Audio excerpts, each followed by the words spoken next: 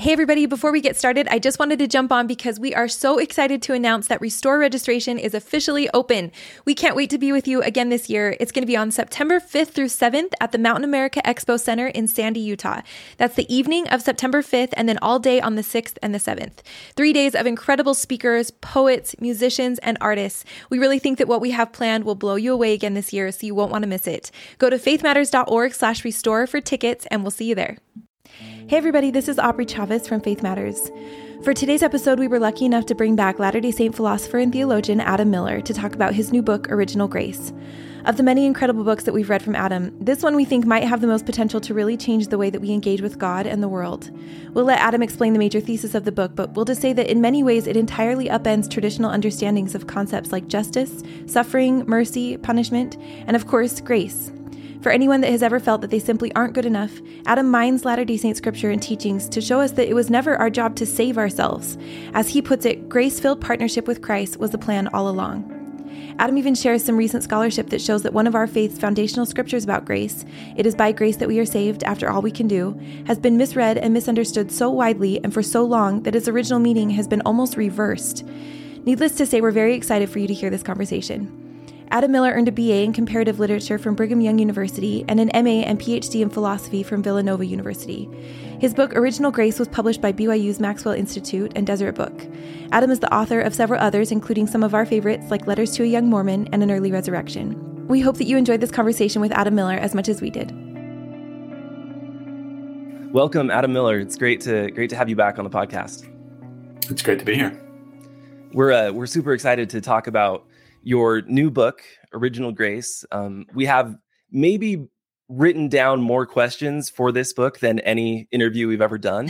There was it was so meaty. And like within each chapter, there were at least I felt 4 or 5 things that we needed to talk about. So we'll at the same time, we'll try to make this an appropriate length for listeners. And I'm just going to assume that that's a compliment. So I could have made that more clear, I think. It absolutely was a compliment. I paused. I was the one that went through this book first, and I had to pause multiple times to tell Aubrey how enthusiastic I was about it. And hopefully that was clear that was a compliment. Yeah, good. Okay, I'm getting better. Okay, well, I did want to ask.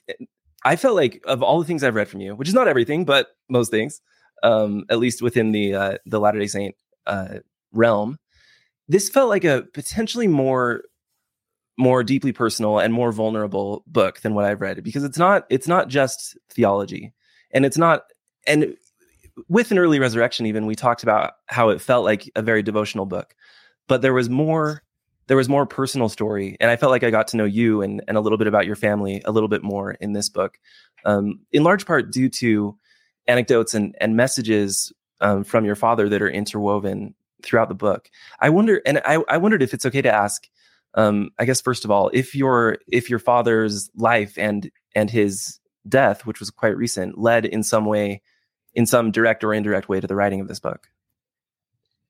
That's a good question. My dad is a big part of the book now, as it stands.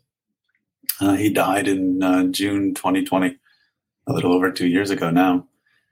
I was about halfway through the first draft of the book when he passed away. And about halfway through that first draft, then I started trying to write about his death as part of the book. And by the time I finished the first draft then of the book, 2 things were clear to me. That one, the book was twice as long as it should be. Think of how many questions you'd have had then. Right. Yeah. And that the part that I'd begun to shoehorn in the middle about my dad needed to be like the backbone of the book, right? And so I went back and I cut and I reorganized and I tried to weave my dad's own life and voice more directly into the fabric of the book. And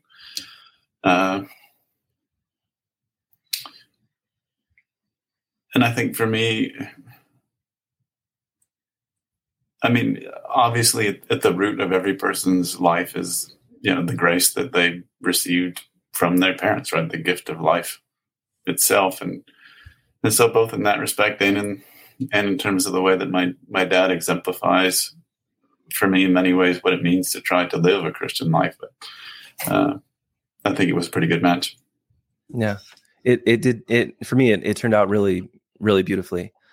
Maybe one place to start with sort of the theology of the book is with maybe we could establish a definition for the word justice. Some might say, at least, and I'm very open to disputing this point of view, but some might say that the book in some ways radically redefines the word justice, or at least a common understanding of that word. Could you share how you define justice and sort of how you got there theologically? Yeah, I think in lots of ways it's the key to how the book tries to rethink justice. To how it tries to rethink grace, how it rethinks justice. Because at the end of the day, they're deeply intertwined, and how we think about one is going to determine how we think about the other. Traditionally, we tend to think about, I think we've inherited a way of thinking about justice and grace that treats them as in some way opposites to one another. Yeah, right? We've inherited a kind of model of grace that treats grace as a kind of special exception to what justice demands, right? As a kind of get out of jail free card, as a way of skirting what the law requires. And then what happens is that grace versus works debates all unfold around arguments in terms of how big that exception is. How big of an exception can you get to the demands of justice? Just a little teeny one, right? As Latter-day Saints have traditionally argued, or a really great big giant fat one, right? As many Protestants have traditionally argued. And at the end of the day, I don't find either ways of framing the problem very helpful, because I think they're both grounded in a kind of suspect picture of what justice is and how justice works. This experiment, the book Original Grace, is a kind of experiment in seeing what happens when we just assume that God's grace and God's justice are on the same team, on the same side, right? Not working against one another, but working with one another. It's a little experiment in seeing what happens when we think about grace as the thing that justice requires, or when we think about grace as the very thing that the law itself demands. Another way to say this, of course, is to borrow a term from Steve Young and your great interview with him just a couple of weeks ago, that what the law requires is love, right? Love isn't a kind of a way around what the law demands of us. Love and grace are the very thing that the law demands of us. And I think when we set the problem up that way, then we end up in a very different place in terms of how we think about justice and in terms of how we think about grace. Yeah. I think that a useful, you talk a lot about Stephen Robinson's book, Believing Christ, and the parable of the bicycle, which I loved because I think that really has become a cultural touch point for all of us when it comes to the topic of grace. And you say that you really think that, I actually think you say that this is the most important book of lay theology in the history of our tradition. And that in the spirit of honoring that book and kind of in carrying on its work, you actually really challenge a lot of the assumptions that Robinson makes. So I feel like that's a good starting place because we've all heard the parable of the bicycle, and that's something that we're really comfortable and familiar with. So maybe can you start there and kind of walk out how your definition of grace is different than what we learned in the parable of the bicycle? Yeah. So that book, Believing Christ, was a really important book for me when I read it on my mission for the first time, right about the time when it came out. And in lots of ways, it introduced me to the notion of grace. And to the degree that it did that, I think it introduced me to something like the gospel of Jesus Christ. It turns out, because it turns on this transformed experience of life in light of God's love and grace. And at the heart of Brother Robinson's really powerful book is that parable of the bicycle, right? That tells a story about a little girl who wants to buy a bike, but she only has, right? She can only put together a couple of dollars, and the bike is going to cost $100 or something like this. And once the little girl, though, has worked really hard and scraped together the couple of dollars that she could manage to put together, her father steps in, all right, and with an act of grace, then fills in the gap, right, which in this case is the bulk of the price of the bicycle. But that together, then, they could manage to afford or deserve the prize here, the bicycle. I think what's really powerful, what I found really powerful, and a lot of people I think really found really powerful about the parable, is about how far it went to expand what you and I might have understood Christ could contribute to our salvation, right? As I put it earlier, in terms of that classical grace versus works debate, we might as Latter-day Saints have been willing to allow that at the end of the day, Christ can make up a little bit of gap for us, right? As long as we got there most of the way by ourselves. But what's really powerful about the parable is the way that it shifts the proportion between grace and works so dramatically. Though at the end of the day, what I find, I think, still dissatisfying about the parable is the way that it still frames grace as a kind of exception to what the law demands.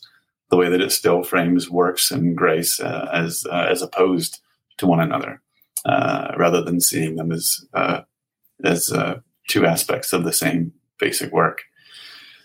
At the end of the book, I mention a talk that I heard Brother Robinson himself give just a little before he died, in which he, on the 20th anniversary of the book's publication, was reflecting on his own experience of having written and published Believing Christ. And he shared some of the things that he'd wish he'd done differently or said differently or points he'd made more clearly. And one of the things that he wished he'd made clearer, he said, was that for him at the end of the day, the parable wasn't about how Jesus managed with his grace to make up for all of the works that the little girl wasn't able to do on her own behalf.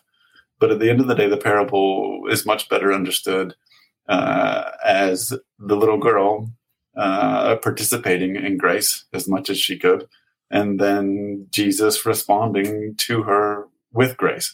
That it was a parable about grace being met with additional grace. And that at the end of the day is how you fulfill the law, because what the law demands from both us and from God himself is grace and more grace. Love that. Maybe when we talk about justice, there is this feeling, and you talk about this in the book, that at least a traditional view of justice is that good. That justice is a mirror, right? It returns good for good and evil for evil. You say that justice returns good for good and good for evil, which I think I can imagine a lot of people, a lot of Protestants for sure, but also a lot of Mormons, Latter-day Saints, getting out their scriptures and, banging their finger on the page and say, that's not what this says. And there are any number of, hellfire / justice scriptures that might contest. Where do you scripturally and philosophically sort of mine for this good for good and good for evil idea? And how do you respond to people that might be pointing at other scriptures to contest that idea? Yeah, I think the kind of suspect model of justice that we've inherited is a model of justice that sees grace as the opposite of justice, because it understands, as you put it, the role of justice to simply return to you whatever it was that you sent out into the world. So that the role of justice is to return good to you if you did good. But the role of justice then is also to return evil to you if you've done evil. And that's a pretty common sense notion of justice. But I think it's also a pretty suspect notion of justice, if only because that notion of justice requires for there to be a kind of moral imperative for people to do evil, or for God himself to do evil, right, in response to evil, as if there could be such a thing as a moral imperative to do evil. All of that does at the end of the day is not only implicate us in the project of doing evil, but it also makes the people who are already evil worse, right? It makes them more evil, which means that justice has this kind of, if we think about it in those terms, then justice has this kind of perpetual tendency to undermine its own project of making the world just. A much better model, I think, if we're grasping for straws here, is something like the Sermon on the Mount, right? If we go way outside the center of the Christian canon, take something like the Sermon on the Mount as our model for justice. Then we get in Matthew 5, we get Jesus' own explanation of how the law works. And according to Jesus, what the law requires, right? And Jesus in Matthew 5 says again and again, he says, I know this isn't what you've heard. I know this wasn't what you've been told all your life, but what you've been told all your life is wrong, he says. And it's going to sound like I'm destroying the law, he says, but that's not what I'm doing. I'm actually making it possible for you to fulfill the law. And what the law requires, Jesus says, is that you must not only love your friends and your neighbors, you must also love your enemies. You must not only respond to people who do good to you with what's good, you must, in light of God's law, you are commanded to respond to people who do evil to you with what's good.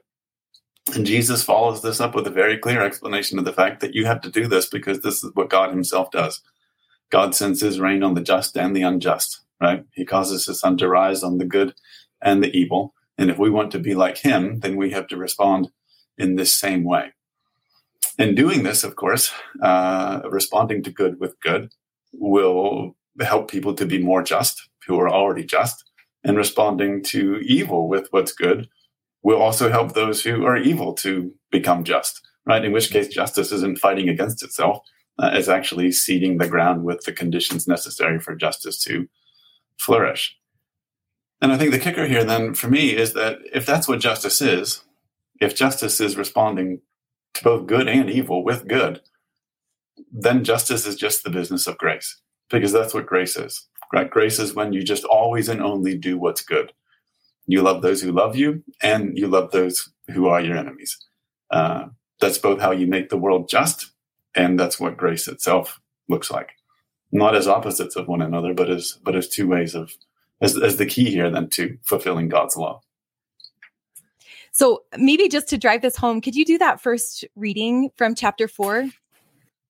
So throughout, I've been there's kind of a frame in terms of which I contrast what I propose as a Latter-day Saint doctrine of original grace to this more traditional doctrine of original sin, right? And the beating heart, I think, of the doctrine of original sin is the idea that suffering can be deserved because evil has to be given in return for evil, right? This very traditional notion of justice. So I say, according to the logic of original sin, the purpose of the law is punishment. The law's purpose is to judge what is deserved. The law is a divine mechanism for judging who deserves to suffer or not, and to what degree. The point of the law is accusation. The logic of grace, on the other hand, takes the purpose of the law to be love. The law's purpose is still to judge, but now to judge what's needed. The law is a divine mechanism for judging what is needed to relieve suffering and liberate sinners. The point of the law is grace. The contrast between these two logics is sharp. Where sin reasons backwards about whether someone's suffering is deserved, grace reasons forward about how best to respond to that suffering. Where sin understands God's law as a tool of condemnation, grace understands God's law as a discipline of compassion. Where sin uses the law to obligate suffering, grace uses the law to command succor. Sin begins from the original assumption of guilt and concludes that suffering is deserved. Grace begins from the original reality of suffering and concludes that redemption is needed. Sin uses God's law to ask what is deserved. Grace uses God's law to ask what is needed. I absolutely love this, and that might be my favorite part of the book, because I think it's such a paradigm, such a new paradigm, and it gets rid of it. It makes the law something that you can get excited about again. I think a lot of people, when they're sort of going through life and maybe a process of maturity, there's always a descent into chaos typically. And I think in that descent into chaos, there is often a throwing out of the law, because what the law has meant up to that point in many people's lives is guilt and shame and not enoughness. And when you say that the law, in the logic of grace, is used to ask what's needed, then you can get excited about it again. And you can say, I can be part of a sort of a grace-filled world that's not just going to benefit me, but that's going to benefit everybody. And with a re-embracing of the law, I think then comes the ascent again into a more mature faith that still embraces the law, but does it in a very different way. Yeah, I think that this is what it looks like to undergo the kind of conversion that constitutes being a Christian, right? You undergo this kind of fundamental change in terms of your relationship to God's law. You undergo a change from thinking that the law is about deciding what people deserve, right? Whether or not people do or don't deserve to be loved, as if the purpose of the law was to continually carve out exceptions to its own command that everybody should be loved, right? But it's crazy. I think. I mean, it's backwards. It's upside down. You end up using the law then only in this way that hurts you and that hurts other people, both with guilt and with shame and with fear and with accusation. Right? The law's own fundamental purpose presents itself to you not as love but as accusation, and that's a kind of trap. Right? It prevents us from fulfilling the law. It's a way of holding the law that harms us and that prevents its own fulfillment. And this, I think, is what Jesus is trying to explain in the Sermon on the Mount, that if you use the law in this way, then you will forever and always prevent it from being fulfilled. You have to instead undergo this transformation in your relationship to the law, in which you begin to see that what the law demands is love. In every single case, if someone's done good to you, it demands love. If someone does wrong to you, it demands love. The moral obligation is always and only to do what's good in return for whatever you receive. And that experience of the law is liberating, because then the law is no longer about what people do or don't deserve. It's not about whether or not I deserve to be loved, passive tense. It's about how here and now I must act in love, in this active sense. Right. And it's liberating and empowering. And it's at the heart, I think, of what it means to undergo this transformation that constitutes what it means to be a Christian. Yeah. I also felt like it made me think of the ways that I use the law to condemn myself. Like it's easy to see how you can hurt someone else with the law, but I love this way of thinking because of the way it liberated me from my own shame. Like if the law is always meant to help me to be in connection with God's love, like in a way, the law is always supposed to be a relief. Like it's how to live in a way that you won't be suffering. I felt like the thing that I kept coming back to was just this feeling of relief, like not carrying the weight of maybe not living the law so perfectly that I deserve some sort of withdrawal of blessings, or, however I doctored up punishment, which is really what I was talking about. So I love that. And I also I feel like we are often trying to, we're recognizing dissonance around letter of the law and spirit of the law. And that's like a conversation you hear kind of around it, in Sunday schools forever. We're always talking about that, because I think everybody can feel that there's something that we're not quite nailing down. And I felt like this really fleshed out that issue, that spirit of the law and letter of the law, like neither of them totally capture what you're saying, which is that it is always in the work of love.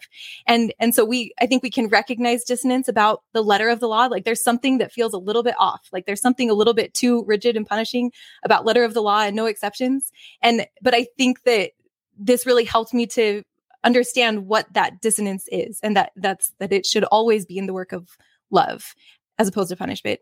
But it brings me to this question that I wonder if you worry that this incentivizes people to just relax, like to stop trying so hard. If there isn't a punishment, an impending punishment, then can we just stop? Can we just like go with the flow and stop trying so hard to work for, toward this perfection that we'll never achieve?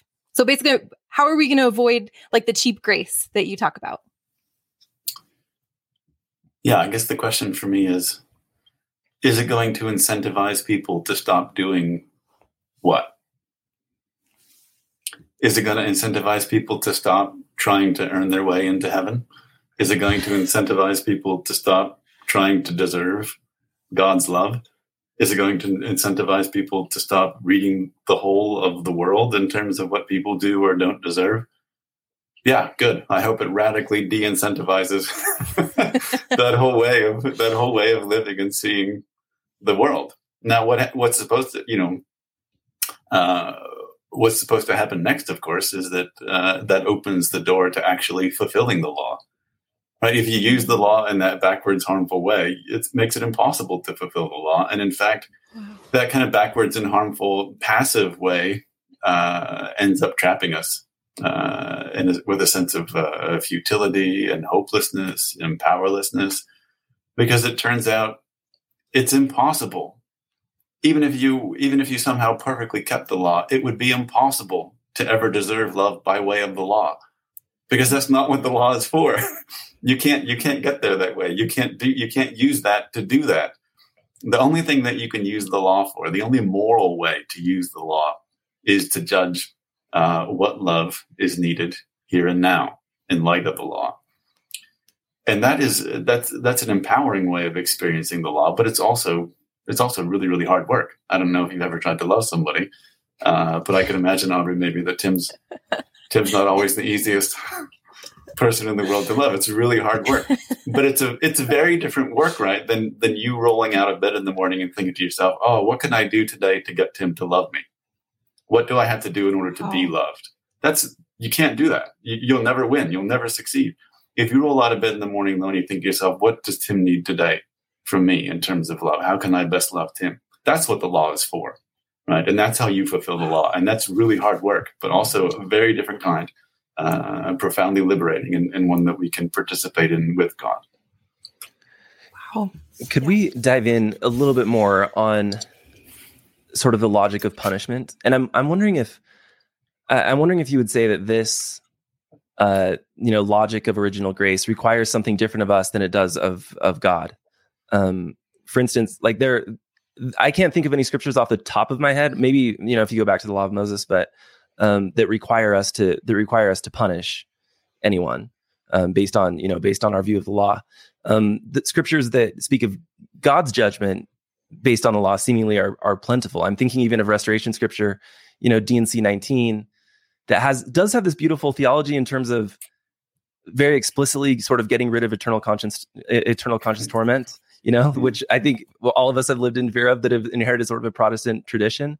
It says eternal suffering is my suffering, endless suffering is my suffering, meaning, but if you look just a couple verses later, I think it's verse 15, "Repent, lest I smite you by the rod of my mouth and by my wrath and by my anger, and your sufferings be sore, how sore you know not." So what's going on here? Does God punish? Should we punish? Should we throw that word out, or is there a rethinking of that word? Yeah, these are really good questions. I think a lot of it comes back to how we think about punishment and what we think punishment is. If, for instance, we think that punishment is a moral obligation to do evil to someone in response to the evil that they've done, then I've already stated my position that I think that's nonsensical. There's no such thing in any scenario as a moral obligation to do evil, especially in response to evil.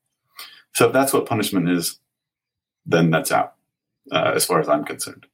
And as far as it's out for Jesus, as far as I can tell for Jesus, the law never commands that. The law itself never commands that.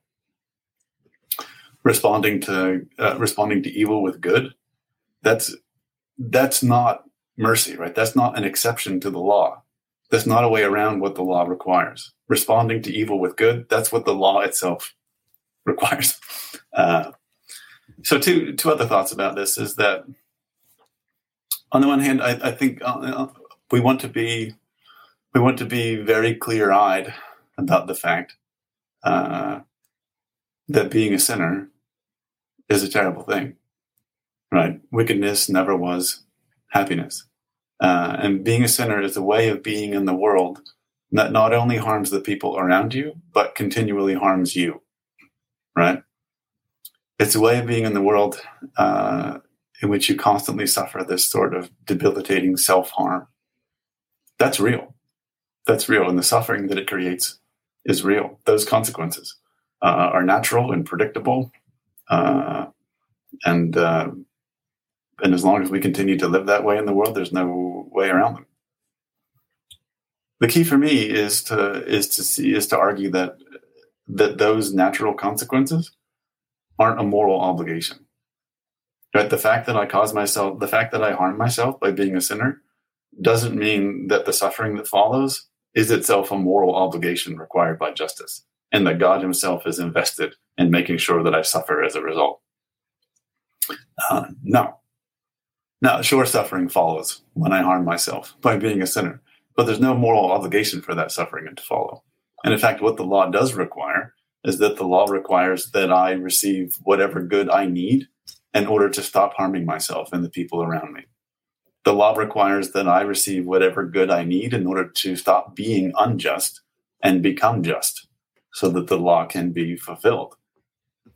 Now, what I need in any given moment may or may not line up very neatly with what I think that I want. And what I need in any given moment, right? The treatment that I need in order to be healed may be itself difficult and painful and trying, right? I may need all different kinds of discipline and pedagogy, right, to help me straighten up and fly right and be healed, and that can be a difficult process. But that difficult process is not a punishment, right? That difficult process is God giving me the good that I need in order to become good. It is itself the goodness that the law requires. It is itself an expression of his love. And in that sense, to the degree that the law requires in some instances certain sorts of discipline, to the degree that discipline is good, then that makes perfect sense. And it lines up, I think, with what we understand about God and his love and the fact that it, as the purpose of his law, that love is unconditional, right? The law is not conditional. And the law requires love, which means God's love is unconditionally required by his own law. So can you talk about that a little bit more? Because I'm thinking of like King Benjamin, and I love that part where you bring up King Benjamin and how the sin is really not with the beggar, it's with the people calling the beggar sinful. You know, like that's the sin that obscures their vision of like what's actually happening. And that's what King Benjamin is preaching about. But I feel like listening to what you just said, like, I feel like there's a way someone could hear that and say like, yeah, this is for someone's good. Like I'm withdrawing love, or I'm giving these people consequences by, you know, not giving in the King Benjamin example, not extending my hand because I'm helping him to, you know, repent. I'm helping him to get better. And so I'm disciplining him in the name of love. You know what I mean? Like how do we navigate that? Because I think that probably is the justification in a lot of people's minds. Yeah, there's always the risk, right? That doing the difficult thing for people who we love, that we think is the thing that they need, there's always the risk that it's just a kind of shallow justification for our own retributive desires, right? There's always a risk that the law can once again be repurposed in these kinds of sinful ways, especially to justify ourselves or justify not doing what the law is actually requiring us to do. But it's also the case, I think, that, often enough it's clear what we need to do, right? In any given instance. You probably don't wake up very often, Aubrey, and think to yourself, I just don't really know what the law would require me to do today in order to love Tim. I don't know how best to do that. Yeah. Most of the time it's probably pretty darn clear, what we have to do to love each other. But sometimes we end up in difficult positions, right? Where it's not clear exactly what the best thing to do would be, how best to help someone, whether or not we're actually in a position to do that, to do what's required, whether or not that conflicts with my obligations to help other people, how to manage all those competing requirements to love and give what goods are needed. And that can be tricky sometimes. That can be complicated, and sometimes that kind of devil comes out only by prayer and fasting, right? It requires a lot of care and a lot of maybe trial and error and discernment and forgiveness and patience and praying for guidance as we try to figure out the best way to apply here the command to love in light of what we do know about the general principles laid out in God's law. So, of course, we can always abuse it, but also it's just sometimes the case that it's hard to know exactly what to do and how best to do it, and it's hard to have the power to do it. Could we talk a little bit about the situation of what you might call undeserved suffering? Some of the deepest cognitive dissonance that I've seen for people comes when they've lived their life in a certain way, with the idea that there's an expectation that based on their faithfulness, to the law, that they'll be blessed. And even after that type of life, they're faced with horrible suffering in their family or in their career or whatever it is. I've seen this happen a couple of times personally with people who have gone through something terrible after devoting their lives to what they, I think, thought was faith and love, and have questioned, even the existence of God or the goodness of God based on suffering that they've been given. What's I guess first question, what in your mind is going on there when someone has seemingly, I guess we'll quote this, kept the law, but they're facing terrible suffering? Yeah. One way of describing the premise of the book is the claim that suffering cannot be deserved. Right? The idea that evil must be returned in response for evil. That's the idea that suffering can be deserved. Right, that suffering can have a kind of moral valence, right? That suffering can be a kind of indication of the fact that evil is something you deserve in light of what you have or haven't done. That's at the heart, I think, of that suspect way of thinking about the law and justice. To think that the law itself is ever about deciding what someone does or doesn't deserve, rather than deciding what someone does or doesn't need. In light of whatever kind of suffering they're experiencing. If we can peel those two things apart, if we can peel apart the law and suffering to see the law as a response to suffering, rather than seeing the law as a justification for suffering, then I think we're in a much stronger position to see how the law always requires us to respond with what's good, always to give what's needed rather than attempting to judge what someone does or doesn't deserve in light of what they have or haven't suffered. Love that. Yeah. In the book, I think one way you put it is the natural order of things is not equivalent to the moral order, or the moral order of things is not equivalent to the natural order of things. Something like that, which is a simplistic potentially comforting way of viewing the world. Everything makes sense, when you say that all suffering is sort of in alignment with righteousness or whatever you want to call it, until it's not, until you see that that's not the case, and then it can cause a lot of dissonance. But can I take this one step further? And this isn't something you address specifically in the book, but when you look out at the world and see great suffering that's clearly undeserved and doesn't seem to have necessarily a great purpose behind it. There's not some huge amount of growth that's going to come out of this. And, maybe you could look at some of the worst travesties that we see going around in the world in terms of war or abuse or whatever it is. Why would a loving God who always wants to give good, who always wants to give grace, allow these types of things? And I understand that this is a theological question as old as time. This is the problem of evil. But since I have a philosopher on, I thought I might as well get it out there and see if you can solve it for us once and for all. Yeah, people should mark what's the time here in the podcast. People should mark. Adam's about to answer. Mark this moment when we crack this nut.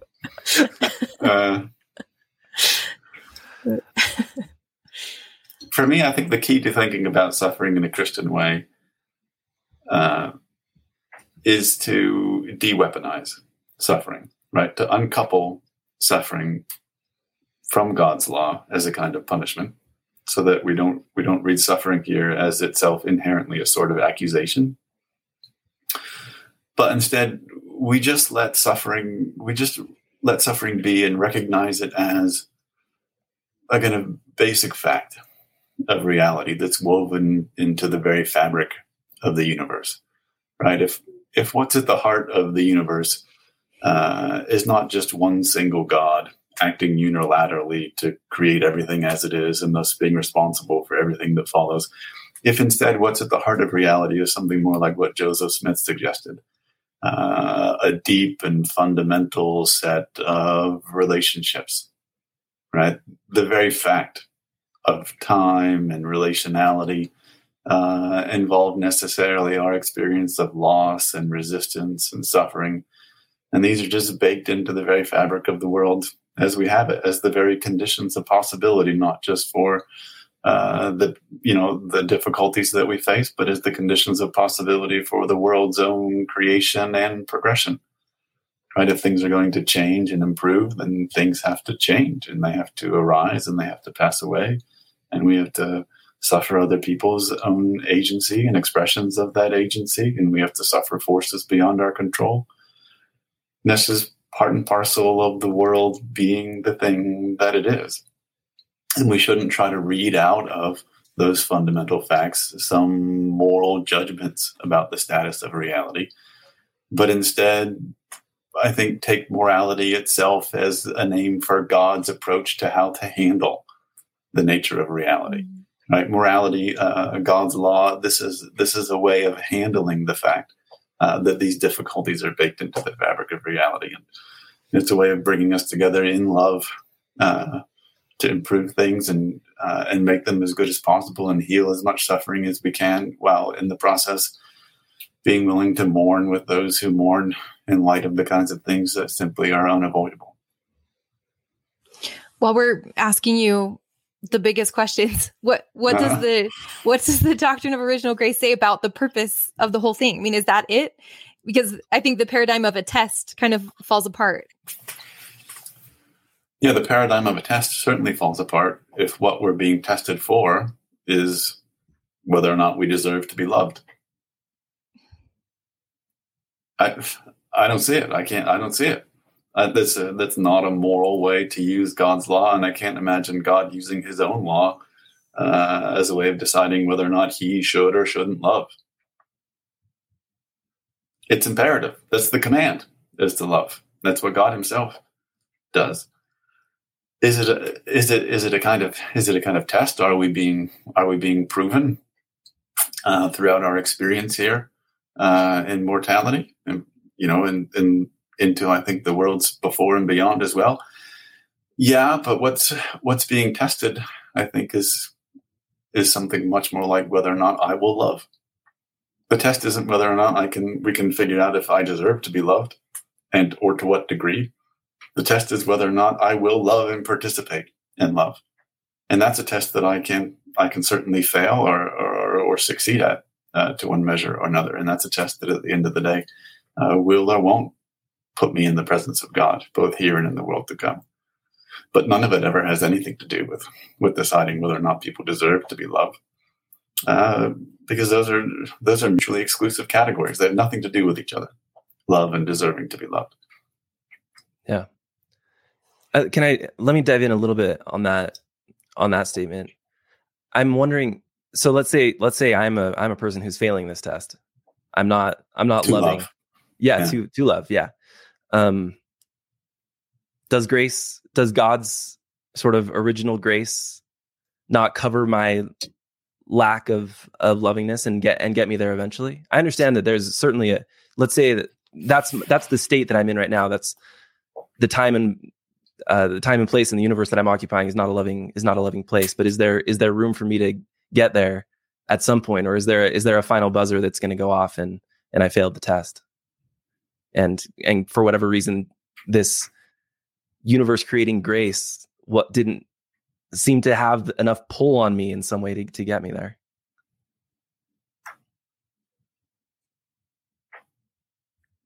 Will at some point a buzzer go off that says the law is no longer in force? Love is no longer required by God for you or of you? The answer to that, I think, is no. Right? There's no point at which this law will no longer be enforced. There's no point at which love will no longer be commanded by God of himself or by God of us.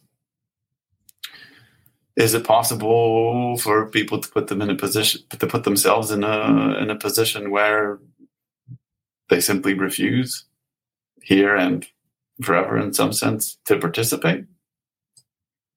Love is not the kind of thing that can or ever will coerce people into loving. It's, again, antithetical to the very nature of love. But I think we have good reason to hope that at the end of the day, right, love is stronger than all of that fear that keeps us from loving. And then at the end of the day, love is going to win out. Thank you. Maybe this is a good time to talk about the phrase, after all we can do. We loved this part in your book. Can you just talk about the insight that, is it Daniel McClellan? I think it was Daniel McClellan is his name, that he did quite a bit of research on this phrase from Joseph Smith's time. And I'd just love for you to talk about that before we move on. This, of course, has always been a touchstone for us as Latter-day Saints, right? 2 Nephi 25:23. Did I get that right? Yeah. 25:23. 25:23. I always doubt myself. In which it says, Nephi says, all right, we're saved by grace after all we can do. On the one hand, I think as Daniel McClellan has shown, and other research has demonstrated, it's pretty straightforwardly, convincingly clear that in the context of early 19th century, 1800s usage, right, that what that phrase means and what it would have meant to Joseph Smith and his contemporaries is that we are saved by grace despite all we can do. Right? Being saved by grace after all we can do, that's an idiom. That means being saved by grace despite whatever we can manage to do. So I think just on, purely linguistic grounds, the case is pretty straightforward. That's what it actually means in context for Joseph Smith and his English. But also I think it's really clear that in the larger context of what Nephi is saying, that verse comes in the middle of a long explanation on Nephi's part. Of how, in order to become Christians, we must die to the law and come alive instead in Christ. He's trying, right? This verse, right, shows up dead center of a lengthy attempt to describe how we undergo this fundamental change in our relationship to the law, such that we no longer try to use the law to prove who does or doesn't deserve love, but instead take up the law itself as an expression of Christ's love. And that, I think, if we were to read a couple verses in either direction, ought to be pretty clear to us too. Yeah. I I just feel like I've heard that enough times that I'm sort of like numb to what else it could mean, so it felt like revolutionary to hear it described in any other way, because I just can't hear it fresh anymore. Is there a way that you would, if you could reword this for someone, like if you could give it new language, is there a way that you would say it clearer that no one could misunderstand this kind of grace that we're talking about? I know that I'm putting you on the spot, but I'm just curious, like how would you say this very short verse, by grace we are saved after all we can do, that would maybe like help us remember the what you think Nephi is really trying to say? How about by grace we are saved? Period. Perfect. I think that's pretty good. Yeah. Yeah. Could we do another reading, Adam? Sure. If you want to, it's right at the beginning of chapter 10, from the beginning of chapter 10, actually. I think it's about the first, 5 or 6 little paragraphs, right until the end of your invocation that you say has looped itself in your head. Life cannot be won, it can only be loved.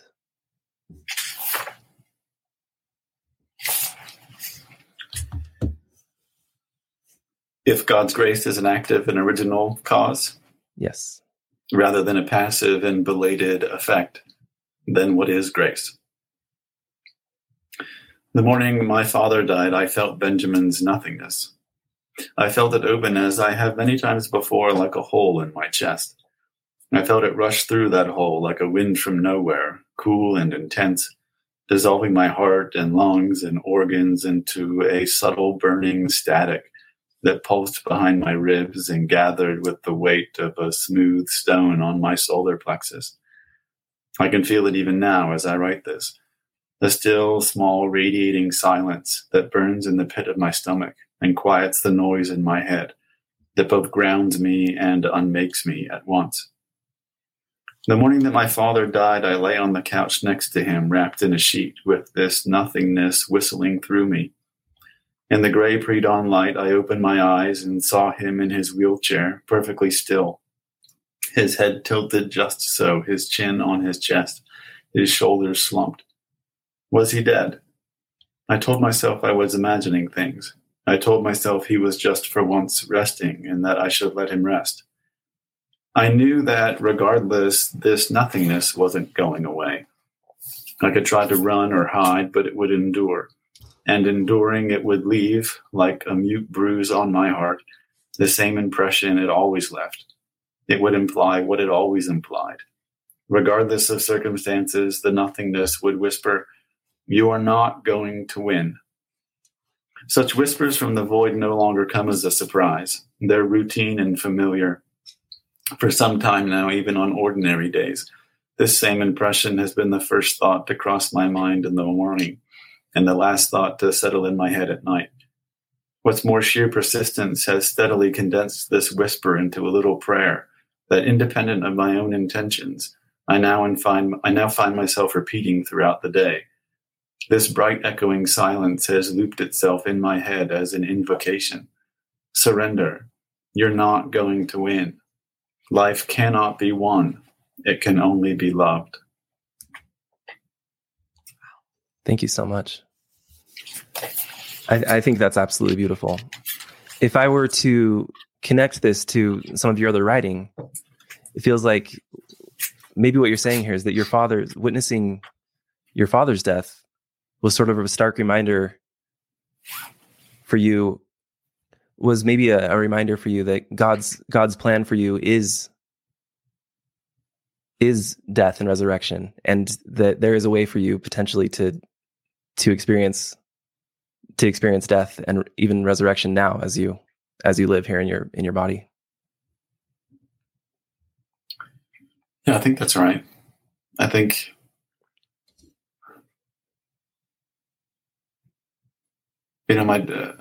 my father's death is a stark reminder that nobody makes it out alive, right? Everyone, all of us, you, me, everyone, we are all going to get sick, and if we're lucky, get old, and we're going to die, and every one of us is going to lose everyone and everything time will claim all of it.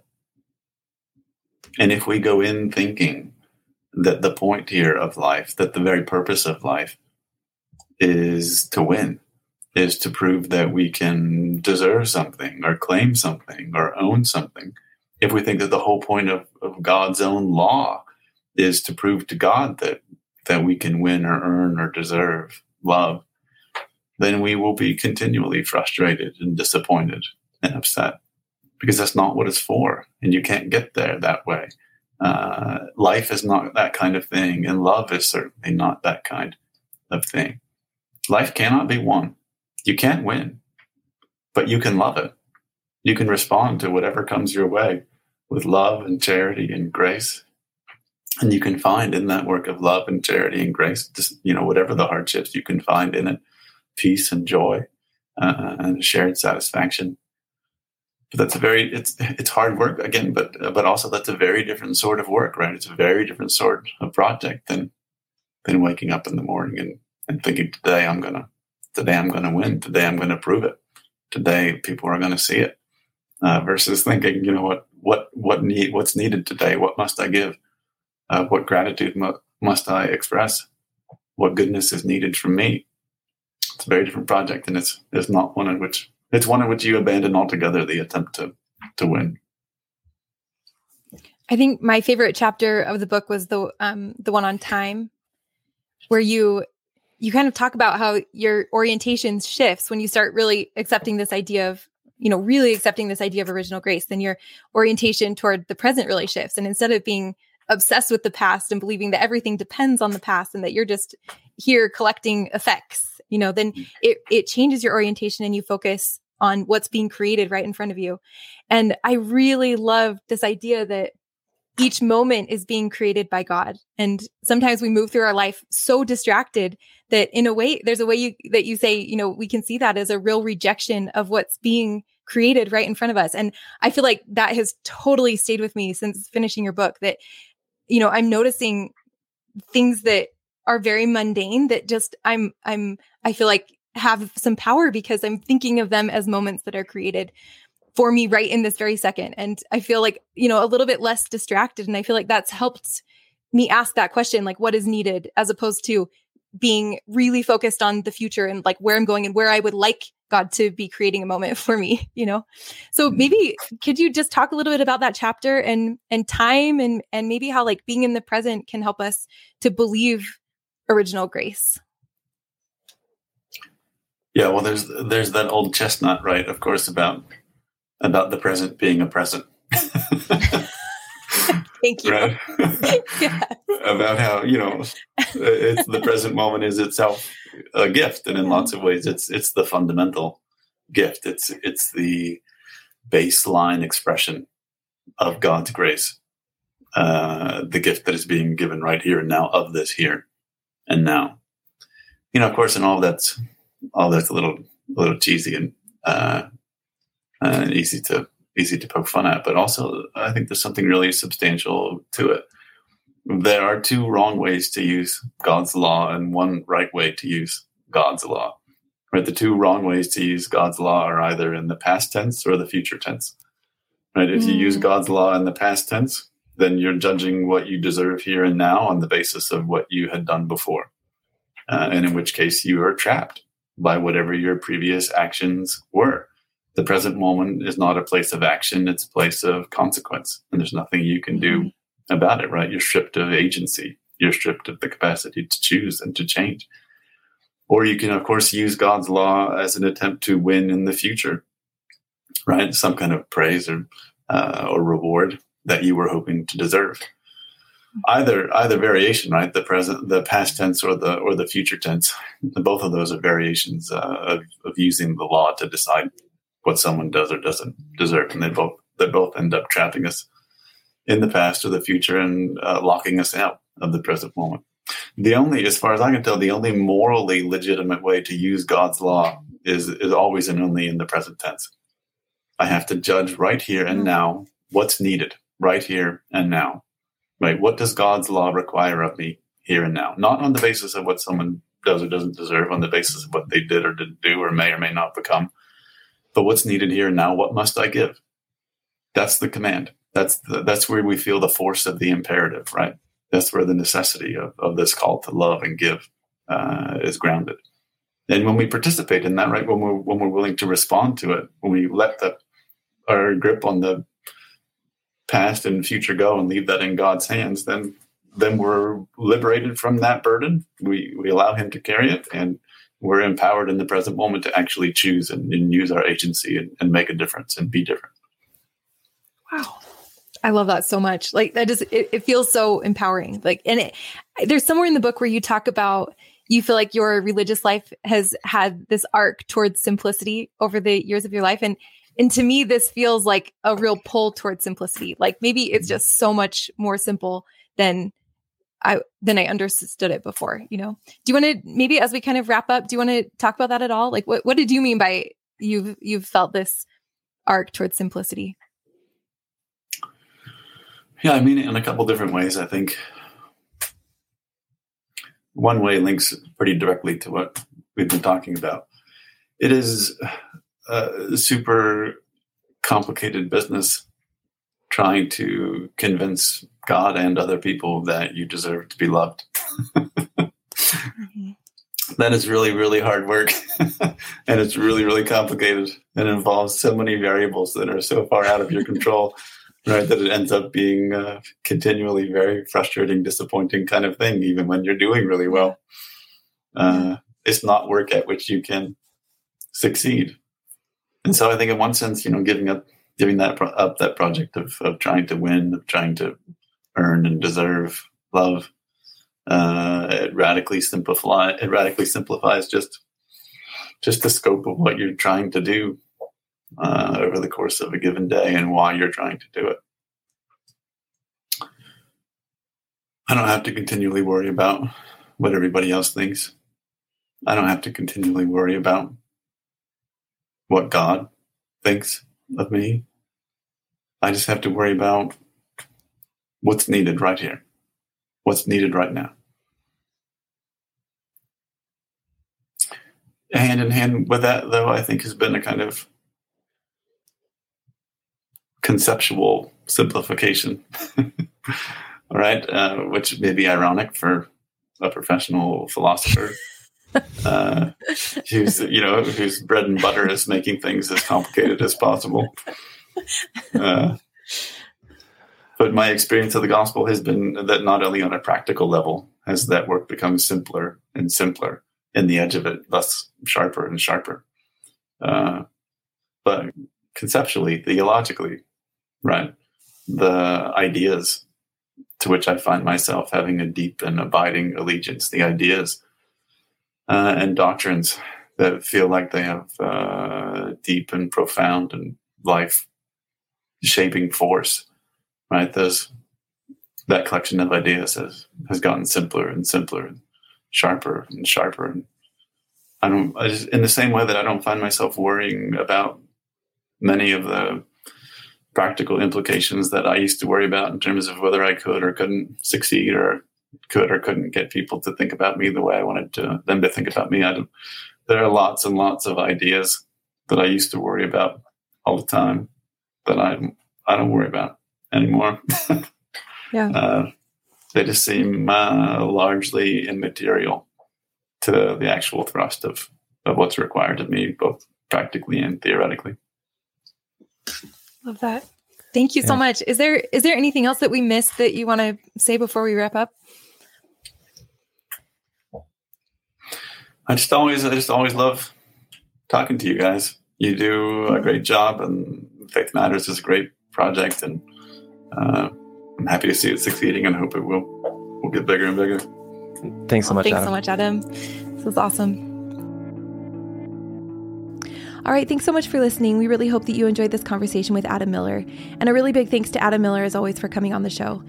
If Faith Matters content is resonating with you and you get the chance, we would love for you to leave us a review on Apple Podcasts or whatever platform you listen on. We read all of the reviews, and it really does help us to get the word out about Faith Matters, and we appreciate the support. Thanks again for listening, and remember, you can check out more at faithmatters.org.